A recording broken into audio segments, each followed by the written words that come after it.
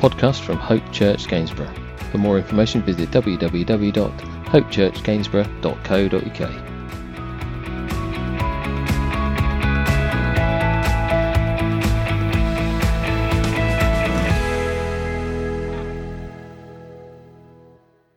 So Luke chapter 6 verse 46 through to 7 and chapter 1, and you'll see why we've included 7 and chapter 1. Remember the chapters and the verses were added at a later date, but as the text was put together by the writer, then we get to see more clearly, I think, as we include chapter 1. The question this morning for you, it's rhetorical, so don't feel like you've got to answer, but nevertheless, I do feel you should listen, because the question is, how well do we listen? How well do we listen? Now, if I'm honest with you, I do believe there are a few variables to consider before you give an answer to say, I'm a great listener or I'm a terrible listener, okay? Because it matters the situation or circumstance that we find ourselves in, doesn't it? If we're doing something brand new for the first time, like a skydive, for example, one would be very attentive and would listen, I would hope. If you don't listen, well, there's a fair chance that at 30,000 feet it's going to hurt. How much you'll feel, I'm not sure.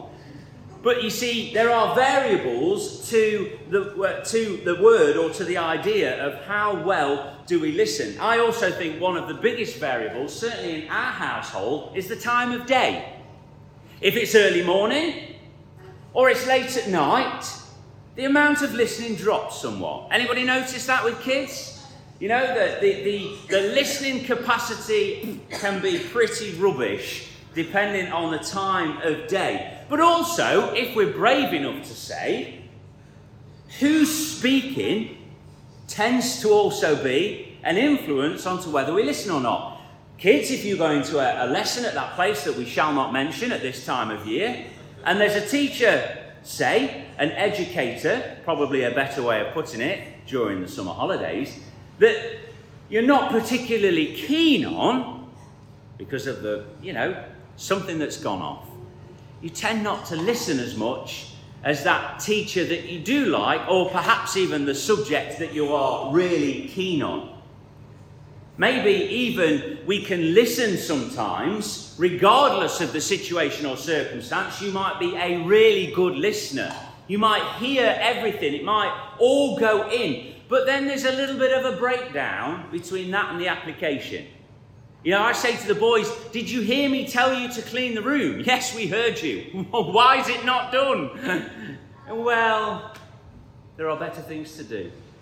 And I agree, on the most part. But we can't get into your room, so it'd be an idea.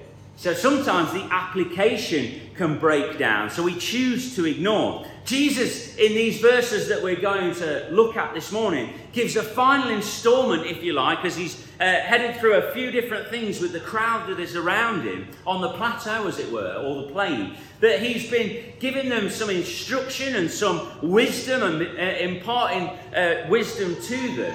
And now then, he's looking around him and seeing who is listening. Who is listening? And he talks about two builders. One was wise and the other, not very wise. Yet, even as he tells this story with, I would say, the most major application consequences, that if you don't listen to what Jesus is saying here, that there are severe consequences of the greatest magnitude. Yet, there are still those that didn't listen, that they weren't listening. So let's read it together, let's listen together, and let's, God willing, apply it together as well. Jesus said, "Why do you call me Lord, Lord, and do not what I say? As for everyone who comes to me and hears my words and puts them into practice," he says, "I will show you what they are like. They are like a man building a house who dug down deep and laid a foundation on the rock. When the flood came, the torrent struck that house but could not shake it." Why? Because it was well built. "But the one who hears my words and does not put them into practice is like a man who built a house on ground without a foundation. The moment the torrent struck that house, it collapsed, and its destruction was complete. When Jesus had finished saying all of this to the people who were listening, he entered Capernaum. Let's pray. Heavenly Father, we ask this morning as we look into your word, albeit briefly, Father God, that you would just speak into hearts and minds this morning. Father, your Holy Spirit might move. Father, we might not leave this place the same as we walked in, but Father, we would learn something more of your wonder and your beauty. And Father, too, that not only that we hear it, but we'd be ready to apply it to our lives. We ask all of these prayers in Jesus' precious name. Amen. So there's a really simple formula, and I'm not going to give it you right now. You're going to have to listen and wait for it at the end. There's a really simple formula that God has given to us, and as Jesus then asks the question to those around about him and to us today, he says simply, "Why do you call me Lord, Lord, and do not what I say?" And it goes on, "As for everyone who comes to me and hears my words and puts them into practice, I'll show you what they're like." And he goes on to give a description of what that person is like that listens, that hears, and that adheres to the word, puts it into practice. We know, because I quote it as often as I can, in James, where he says, "Be doers of the word." Don't just listen to it, but do it. Listening is one thing. You may well be a fantastic listener, but putting it into practice, the application of it, can sometimes evade us. Lord, Lord should be, God willing, if we know and love the Lord as our own personal Saviour, Lord, Lord is our stance to God. If we've given our lives to him, we say he is our master. He is the creator of heaven and earth. Yet Jesus says here, and none of this sort of works, it doesn't seem to make any sense, and the reality is it doesn't. Jesus says, "Why do you call me Lord, Lord, and don't do what I say?" You see, how can we say that somebody is our master if we don't follow the instruction? How can we say, "Lord, Lord," and then not do what the word says? Well, the answer is, we can say it, but do we mean it? Why do you call me Lord, Lord, and don't do what I say? We cannot call him master and then ignore him and do things our own way. Truthfully, if that's our position, our words don't match up with our actions. And the question is why? And I also think there are many reasons to this, like the reasons that we perhaps don't really listen or put into practice what we hear. There are a lot of variables. There are so many reasons, from self-reliance, that I can do it, I got this. I don't need to read the word. I heard it back in Sunday school when I was a wee child. Everything's still there, it's in here, I've got it, I'll just crack on. Maybe there's a lack of faith. God, I'm going to handle this because I don't think that you're quite on it. I'm not sure that you're attentive enough to my situation and to my needs. Or perhaps, God, this is just a bit too big for you, you know? And I know these aren't things that you'd ever verbally say. But if we're not careful, it's the posture of our heart, isn't it? It's the posture of what our heart says. Because I hear it, but I don't apply it. And I'm sort of there, but Lord, I've got this today. And there are a lot of different reasons as to why we believe sometimes that we've got this on our own self, that we can do this. Yet our posture, if we ignore God's instruction, places us, and this passage pulls no punches, it places us on a really slippery slope. It places us on a downward trajectory that is frightening. Because the reality is that God has said to us, I've laid out the instruction here, adhere to it, follow it, and you'll be okay. And we go, I've got this, I can do it, I'm going to set it up myself, and I'm going to just be in a position where I'll come back to it if I really need it, or if something goes really bad. If it all goes really wrong, then I'll have a look and I'll have a pray. But in between times, I got this covered. Jesus here paints a picture of two builders. One who follows the set plan and the instruction, and one who does, well, perhaps what he wants. Maybe because again, there are a myriad of reasons. Why would I want to build something my own way? It's quicker. Perhaps it's cheaper. Maybe if you've ever been involved in any house building and you think, well, if instead of having a meter's worth of concrete for my footings, if I just do 700 mil, it's close enough. What do you think the building inspector's going to say? Well, your foundation's not deep enough. You build your house, it will fall down. It's unsafe. It's structurally not sound. Oh yeah, but it was quicker and it was a little bit cheaper, right? You shouldn't be building a house. You see, the reality is the instruction manual that we've got, and here it is, the instruction manual that we've got gives us set plans and set instructions, and the builders here have been given the plans and the instructions. And one of them says, I'll follow, and the other one says, it's cheaper, it's quicker, maybe it's easier, who knows?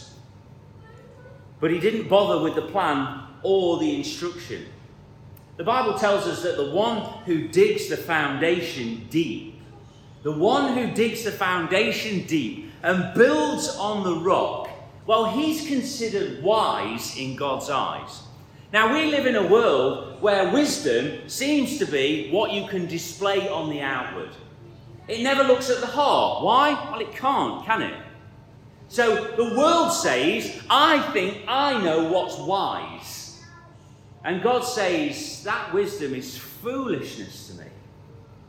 You see, because God's saying, I want a heart that adheres to the word, a heart that follows the plan and instruction, because I know what's best for you. Well, you say, God, how do you know what's best for me? And the psalmist writes, I knit you together in your mother's womb.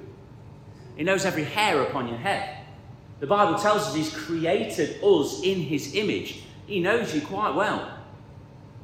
I'd argue and say he knows you better than anybody else, including yourself, even knows yourself and me.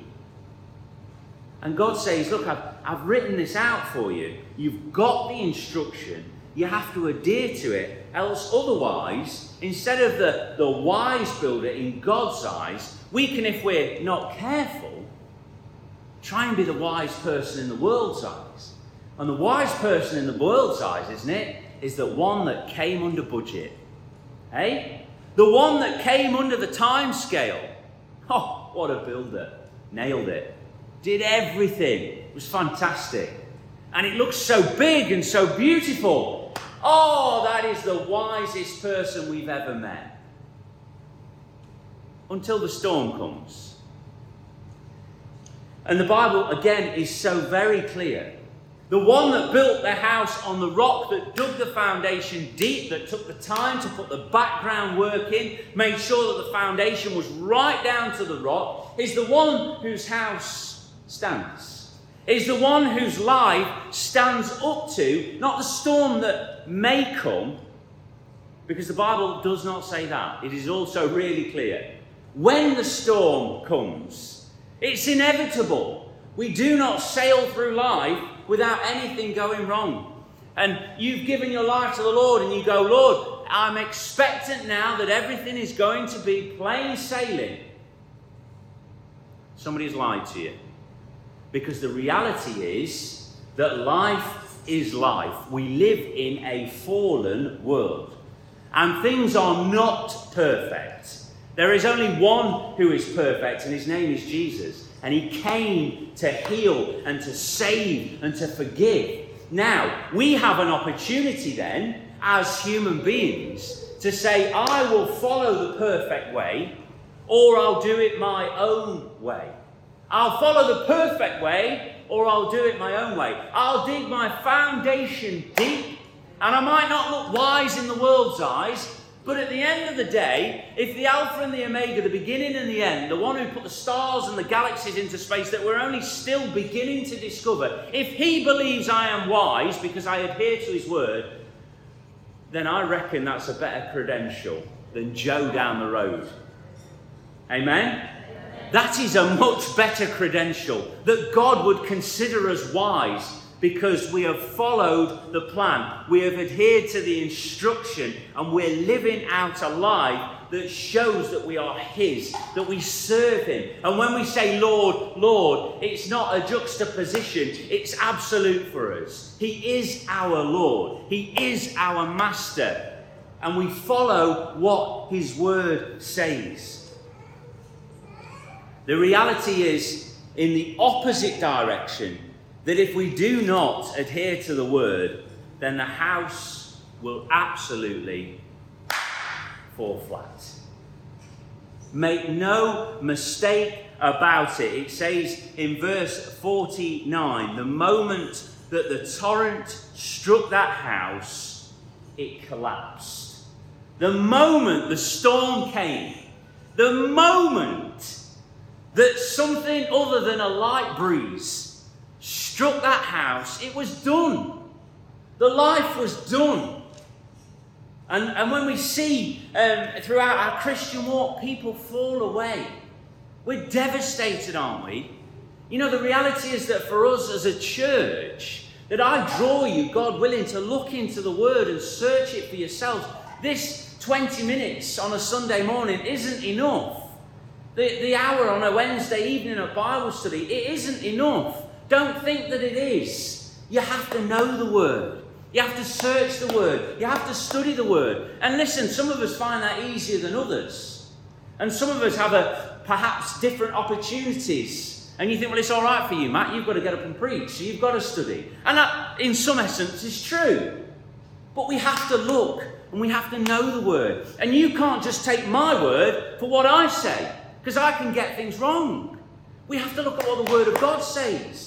And I want people to go, Matt, to be honest, I see this from this angle. And then we can have a discussion. And iron sharpens iron, as the word says. That we can start to develop and grow together. That's why time in the word is so important.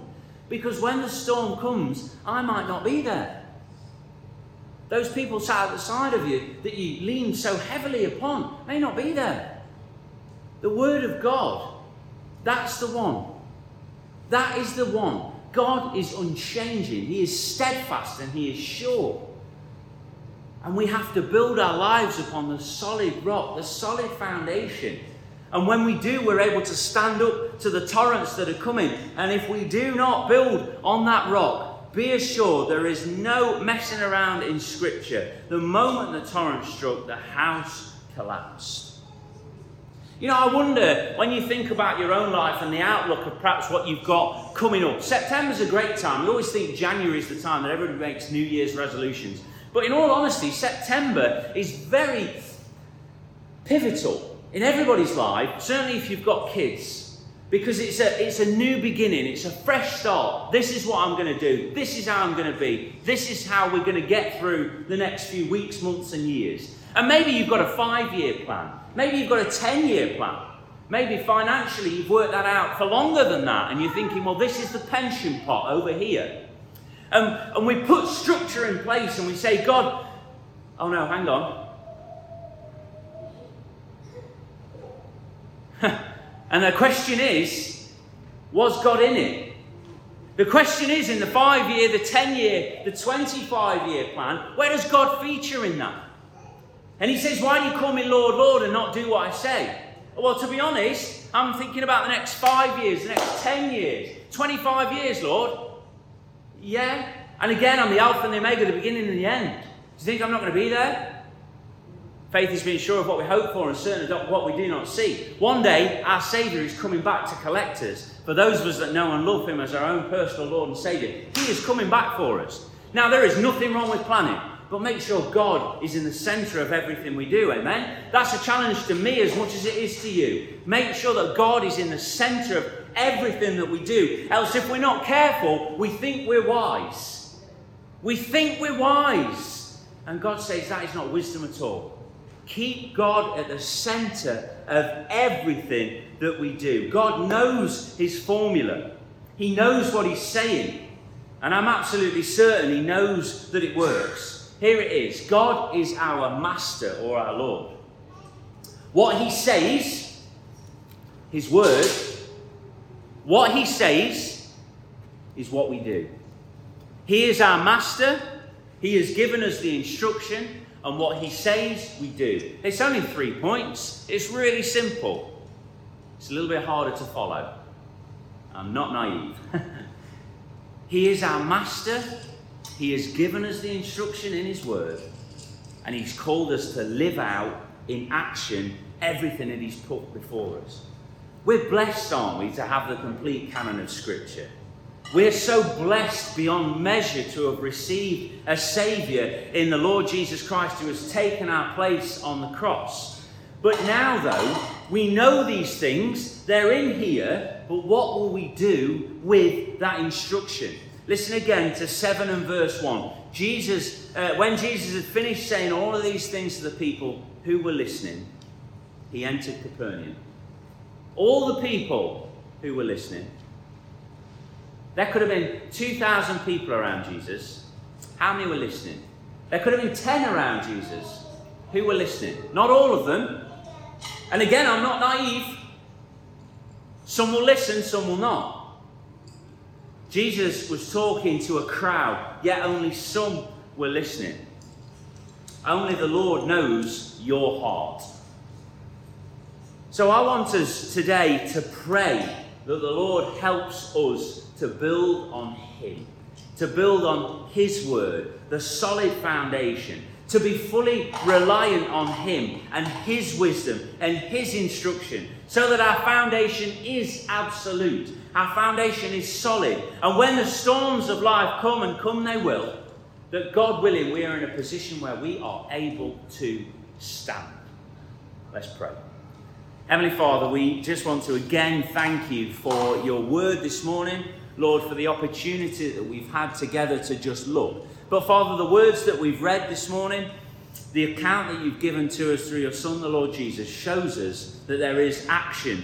That, Father, we have to listen, but we have to adhere and we have to put into action what we've heard. And I pray, Lord God, that you would help us as your church to be a church that searches your word. A church that wants to stand on truth. Father, a church that is willing to search out the truth. A church that is willing to dig deep, to find a solid foundation, that we wouldn't look to the left or the right, but we would fix our eyes on you.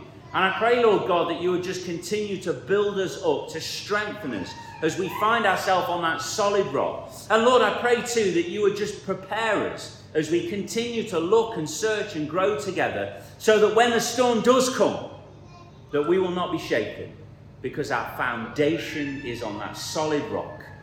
Father, again, we thank you for your word, and we pray, Lord, that as we continue our worship, as we fellowship together as your church, that you would just bless us, that you would be with us. And Father, again, we just thank you for safety over the past few days and weeks, and we ask, Lord, that you continue to have your hand upon us. We ask these prayers in Jesus' precious name. Amen.